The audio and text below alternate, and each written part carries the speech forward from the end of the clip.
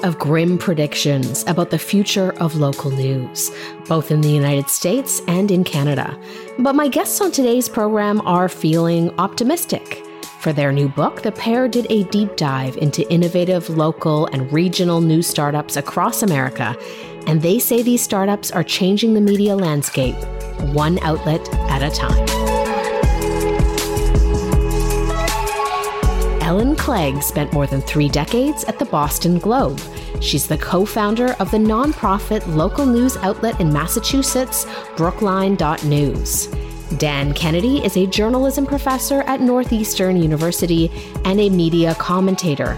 Their podcast is What Works, the Future of Local News. And together they are the authors of What Works in Community News, Media Startups, News Deserts, and the Future of the Fourth Estate. Dan, Ellen, welcome to Lean Out. Thank you. Thank you.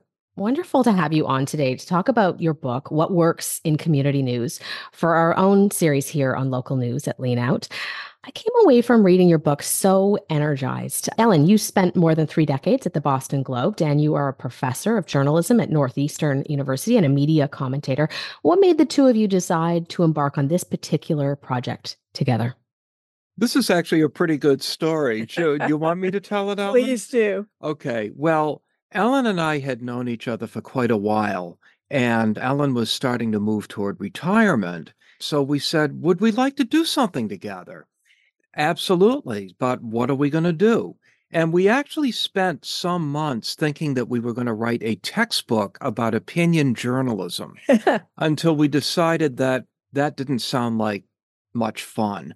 We wanted to do something that would be fun, but at the same time useful and make a real contribution. So we decided that we wanted to take a look at local and regional news organizations that were keeping their heads above water. Most of these are startups, and holding them up as kind of an example to the local news crisis and saying, look at what these interesting things that people are doing.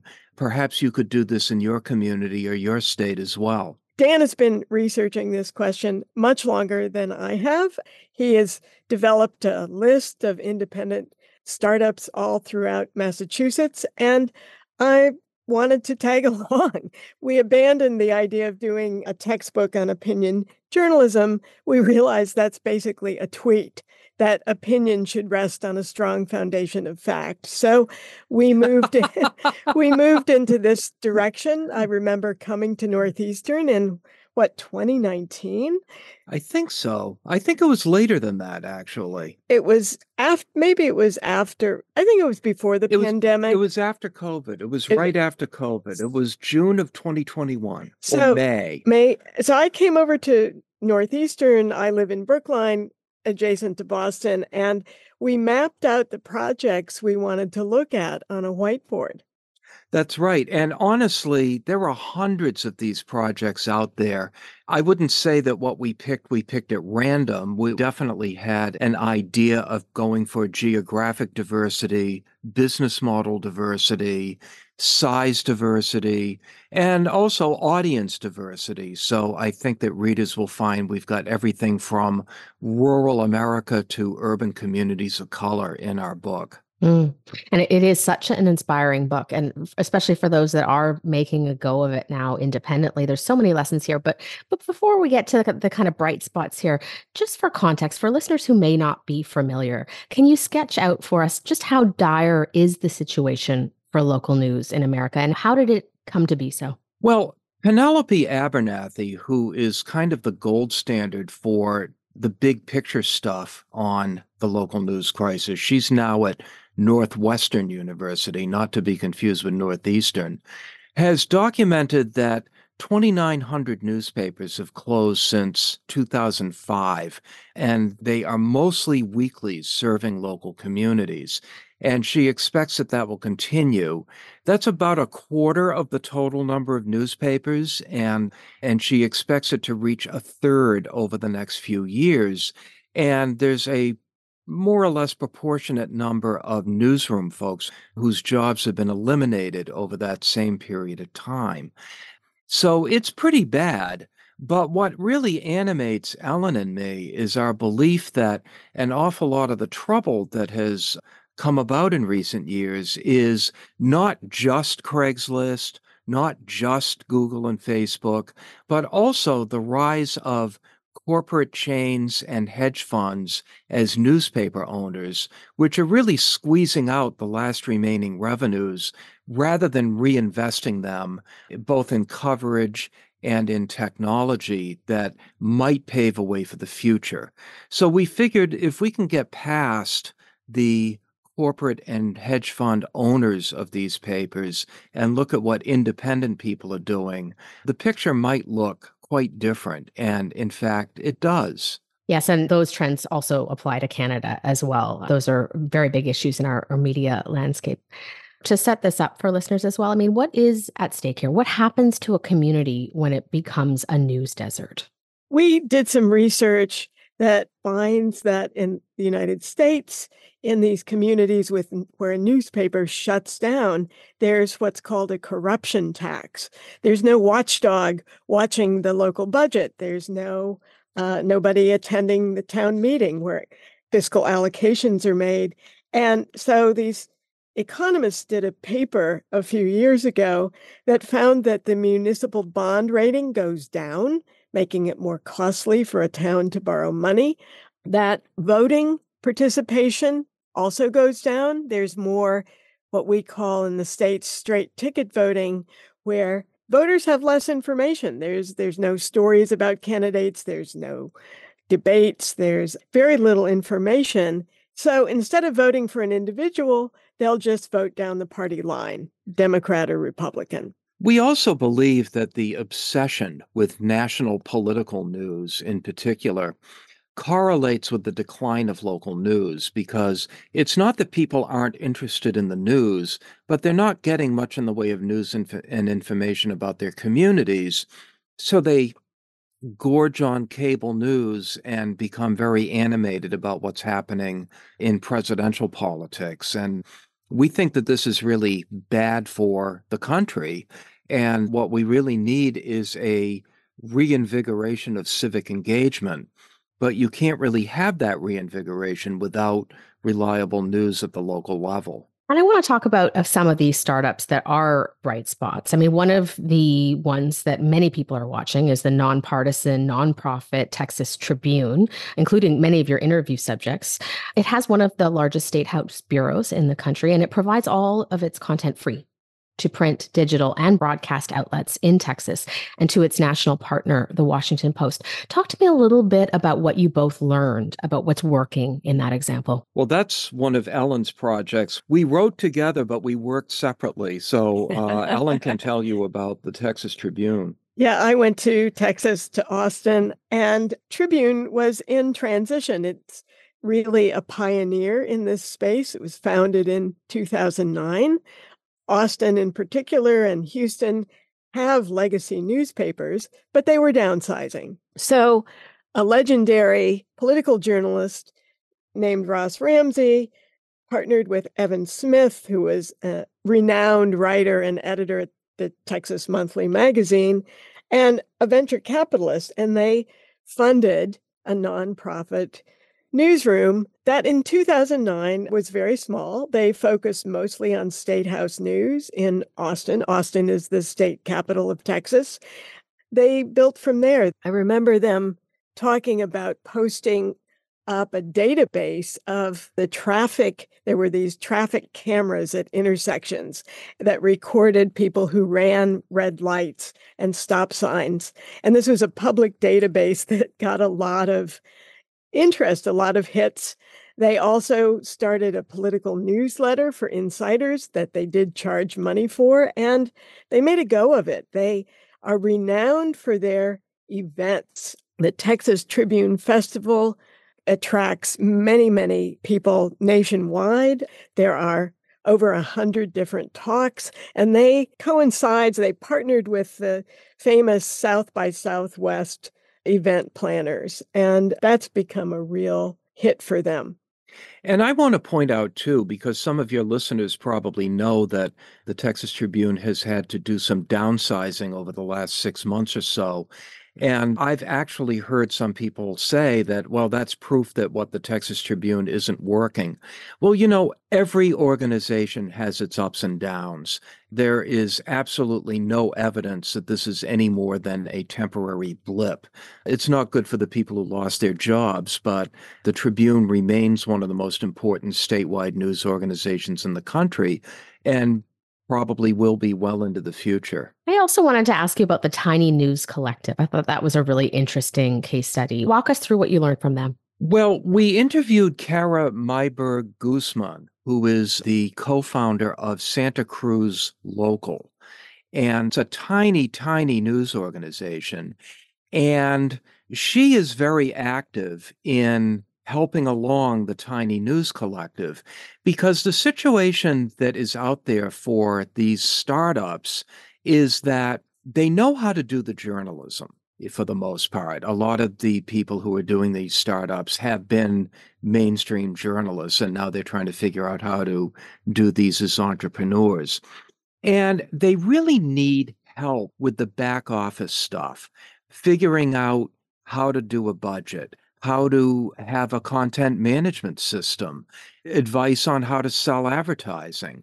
And the Tiny News Collective is essentially dedicated to providing some of these back office services in an off-the-shelf manner, but they're not a commercial entity. They're a nonprofit in and of themselves. There's another project we looked at in New Jersey called Tap Into, which is a for-profit that essentially allows people to start their own hyperlocal news site as a franchise model. And that's a good model for some people. But what is really cool about the Tiny News Collective is that they're really providing more of a service for news entrepreneurs who really want to strike out on their own and chart their own way forward. And the Tiny News Collective has also been very good about gearing their services toward women and people of color. Mm-hmm. Mm-hmm. I mean, one of the issues your book grapples with, the number of your subjects are grappling with, which I think is really important to address, is just that, as you point out, a lot of the communities that end up with these startups are communities with connections, with wealth, with funders, with active, paying subscribers. And so they tend to get covered better than poorer communities. How do we think through that challenge? It's a big problem. It's a big problem. One of the projects I looked at is the New Haven Independent, which is serving a community that has many people of color, is not particularly high income, and they have been thriving for 18 years. The Independent has been thriving for 17, 18 years at this point, thanks to some really key funders that believe that it's important. But without those key funders in other cities, they tend to go without the same kind of neighborhood coverage that the New Haven Independent is going to provide.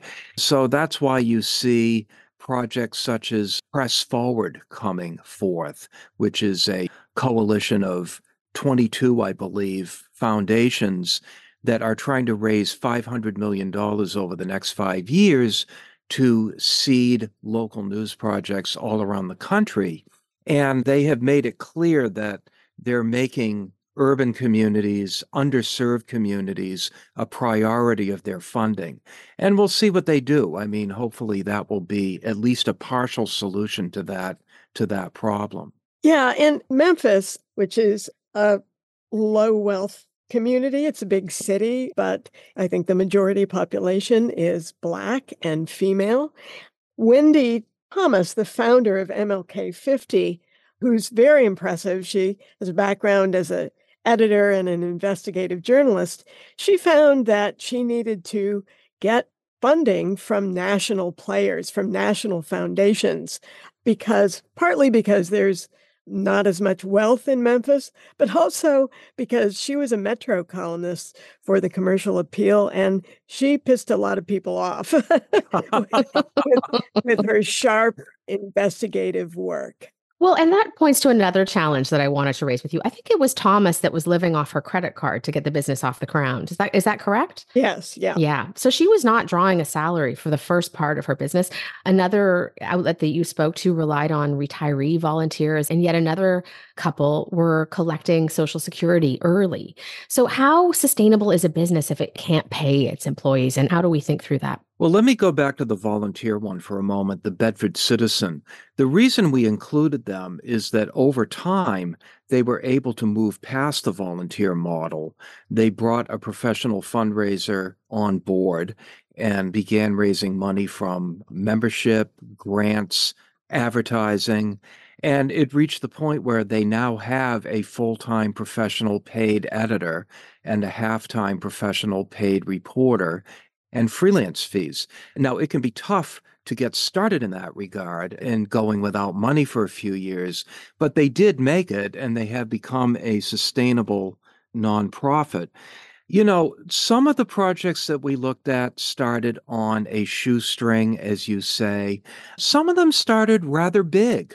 One of the projects I looked at was the Colorado Sun, which is a digital project started by 10 former Denver Post journalists who left in the face of repeated cuts by the hedge fund Alden Global Capital, who's the Post's owner. And from the moment they started, they've been paying themselves competitive salaries. Nobody gets into our business to get rich, but people who went to work for the Colorado Sun get paid as much or more than they would for other local news organizations. So it's hard to generalize about this. Some of these projects are, in fact, started with little or no money, but others start rather large. And I think that one of the projects we could point to that is started by immediately paying a living salary is one that Ellen is involved in her hometown of Brookline. Brookline.news. So Dan mentioned the revenue mix for a nonprofit. And to quote wiser people than I, nonprofit is a tax status. It's not a business plan. Even a nonprofit needs to be sustainable. So Dan's mentioned foundation money, individual donors. You can have advertising. It's just taxed differently.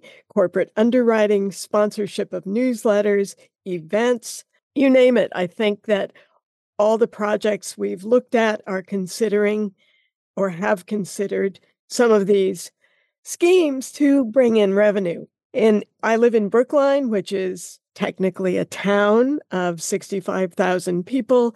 It's adjacent to Boston. It was served by the Brookline Tab, a weekly print paper published by Gannett for many, many years. And in 2022, Gannett Media shut down more than 20 papers in Eastern Massachusetts, including the Tab. So a group of us started meeting on someone's back porch. We retired journalists, business people, a PR executive, and a software guy. And we were all concerned that there was absolutely no news, no local news in Brookline. Gannett publishes some website called Wicked Local, but Wicked Local pivoted to regional coverage. So the town meeting wasn't being covered, the town elections, the school committee. And we incorporated with the state. We applied for a fiscal sponsor, the Institute for Nonprofit News, and we began holding house parties, listening sessions, fundraisers in people's homes. I sat at a table outside Brookline Booksmith, and slowly but surely, we raised enough money to hire our first employee, our editor, Sam Mintz. He is a 2015 graduate of Brandeis University, and we're paying him a fair wage along with benefits, a stipend for healthcare and technology. And we have just posted 2 more jobs, a part-time reporter and a chief of staff to help on the business end. Other than that, we're all volunteer, but we're making a go of it. We've got a newsletter, a website. We don't have plans for a print paper at this point, but we are researching, perhaps doing a guide to Brookline in print. And the editor of Brookline.News is being paid much more than Gannett was paying its editors back when it was still running weekly newspapers in Eastern Massachusetts. Yeah, we did a market survey, and this is what we came up with, and it's all pretty exciting. It is a lot of work, but I'm not going to lie, but it's a labor of love. It is so interesting to hear all of these stories of people who are making a go of it and who are achieving quite a bit. I do want to touch on just two more things before I let you go. The first is the issue of public trust and declining public trust in the media. This is something we've covered on this podcast quite a lot and something I'm currently really trying to grapple with. And in your interview with Stephen Waldman, the president of Rebuild Local News, he said that some of the erosion of trust comes from this perception that we're all biased, that there's no line between journalism and opinion. And he said he wondered if it was worth the fight, if the harm done by having opinion is so great that it's not worth the benefit. What are your thoughts on that? I'm a huge Steve Waldman fan. I'm not sure I agree with him about that. And I also think the whole issue of media trust, though it's a real issue that we're all grappling with, it's also widely misunderstood. The reason I say that is that when you ask people, do you trust the media? They're going to say no. If you asked me, I'd say, no, I don't trust the media. But then you ask them, well, okay, what media do you use on a daily basis? And, they'll list 3 or 4 news outlets that they consult regularly. And then you ask them, well, do you trust those outlets? And they're probably going to say, yes, of course. Otherwise, why would I waste my time with them? I think the problem is we don't trust the media that we think our neighbors are paying attention to. A liberal is going to say, well, I know my neighbors are gorging on, Fox News and the Sean Hannity show and all of that. And that stuff is just complete garbage. And somebody who is a member of the political right would say the same thing about the New York Times and PR. Now, this is also part and parcel of a problem I mentioned earlier, where people are fully engaged with the national media because they've been kind of pushed away from local media because there's so little of it now. So this is a roundabout way of answering your question, Tara, and I'm sorry about that. But obviously, one of the things we believe and hope is that if we can bring people back to local media, that in and of itself will engender trust, not just in local media, but in local institutions as well. If you see the same reporter covering a business opening at the school committee meeting, covering a street fair, you will walk up to that person. They're a real human being, and you'll read the story and you'll feel that you can give them feedback. People buttonhole me in my alley and give me story tips. It's local news. It's a high-touch business, and I would argue that does more to engender trust than another MSNBC or Fox News hit. That led me to sort of my next point, which is about ideological diversity. And reading the book, I was really struck by how much ideological diversity was present there. Do you think it's just easier to achieve that in a local landscape? I think the sort of definition of ideology is different on a local level. It's less about in Brookline about who's a Trump supporter or who's a Biden supporter or who's a third party supporter than it is about the tax base, about level of English teaching in the high school, about test scores, about snow plowing, and about what's showing at the Coolidge Corner Theater. Yeah, and I have to say, most of the projects we looked at are nonprofit, and by their very nature, they are forbidden to engage in certain types of editorial activity, or they lose their tax-exempt status. They can't endorse candidates for political office, for instance. They can't endorse specific pieces of legislation. Now, the people we talk to, whether for-profit or nonprofit, to a person, with the sole exception of Art Cullen at the Storm Lake Times Pilot, said they don't want to do that anyway. Probably the place where we heard the most amount of opinion being expressed was on WNHK WHH in New Haven, Yeah. where the wonderful morning host, Babs Rawls-Ivy, is basically an old-fashioned liberal who does not mind letting her views be known. And she shares the mic with the station manager, Harry Droz, who is a Donald Trump supporter. And, honestly, it sounds crazy, but they make it work. And I think that they are showing, even on a local level, how national politics can be a force that we can discuss civilly and as human beings and as friends, rather than letting us completely divide us. And on that note, I just want to read a quote from your book, which really stood out to me. This is from Sewell Chan, Texas Tribune. He says the entire organization is resolutely pro-democracy. And, quote, that means we favor pluralism and diversity of views and perspectives, recognizing that we live in complex times. We are not here to support any party, sect, or faction. We are not trying to change Texas. We would like, however, to improve the functioning of democracy in Texas. And we do that by shining the light of accountability and by holding power to account. What a wonderful quote there. I want to just end by asking about your optimism. You said after all of this research that you came away from it very optimistic, and I share your optimism.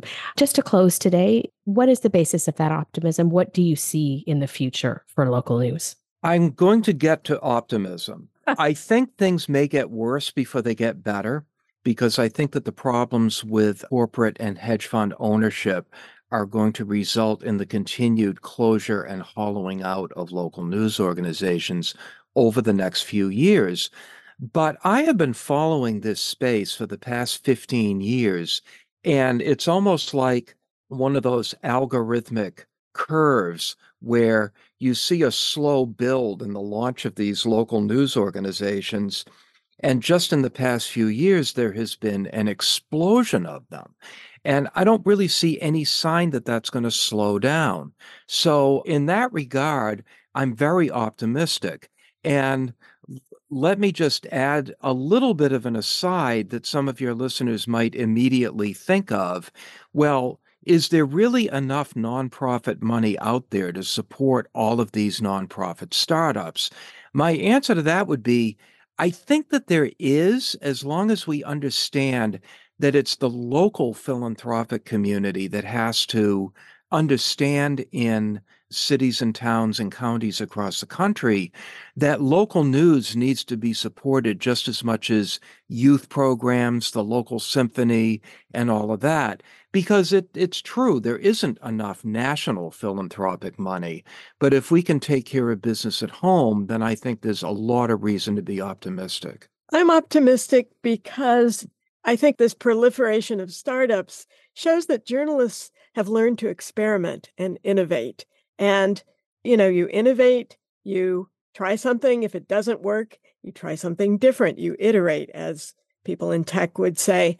And I think that's a rather novel and new spirit in the industry. And I'm excited about it. Well, I just want to thank you both for the book and for your podcast. I think it's exactly the kind of deep research that we need right now. And thank you for the conversation today. Thank you, Tara. Thank you.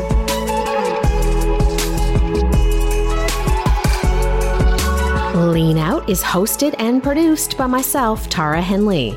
If you value independent journalism, please consider subscribing to my Substack at tarahenley.substack.com. You can also support our work by reviewing the show on Apple Podcasts.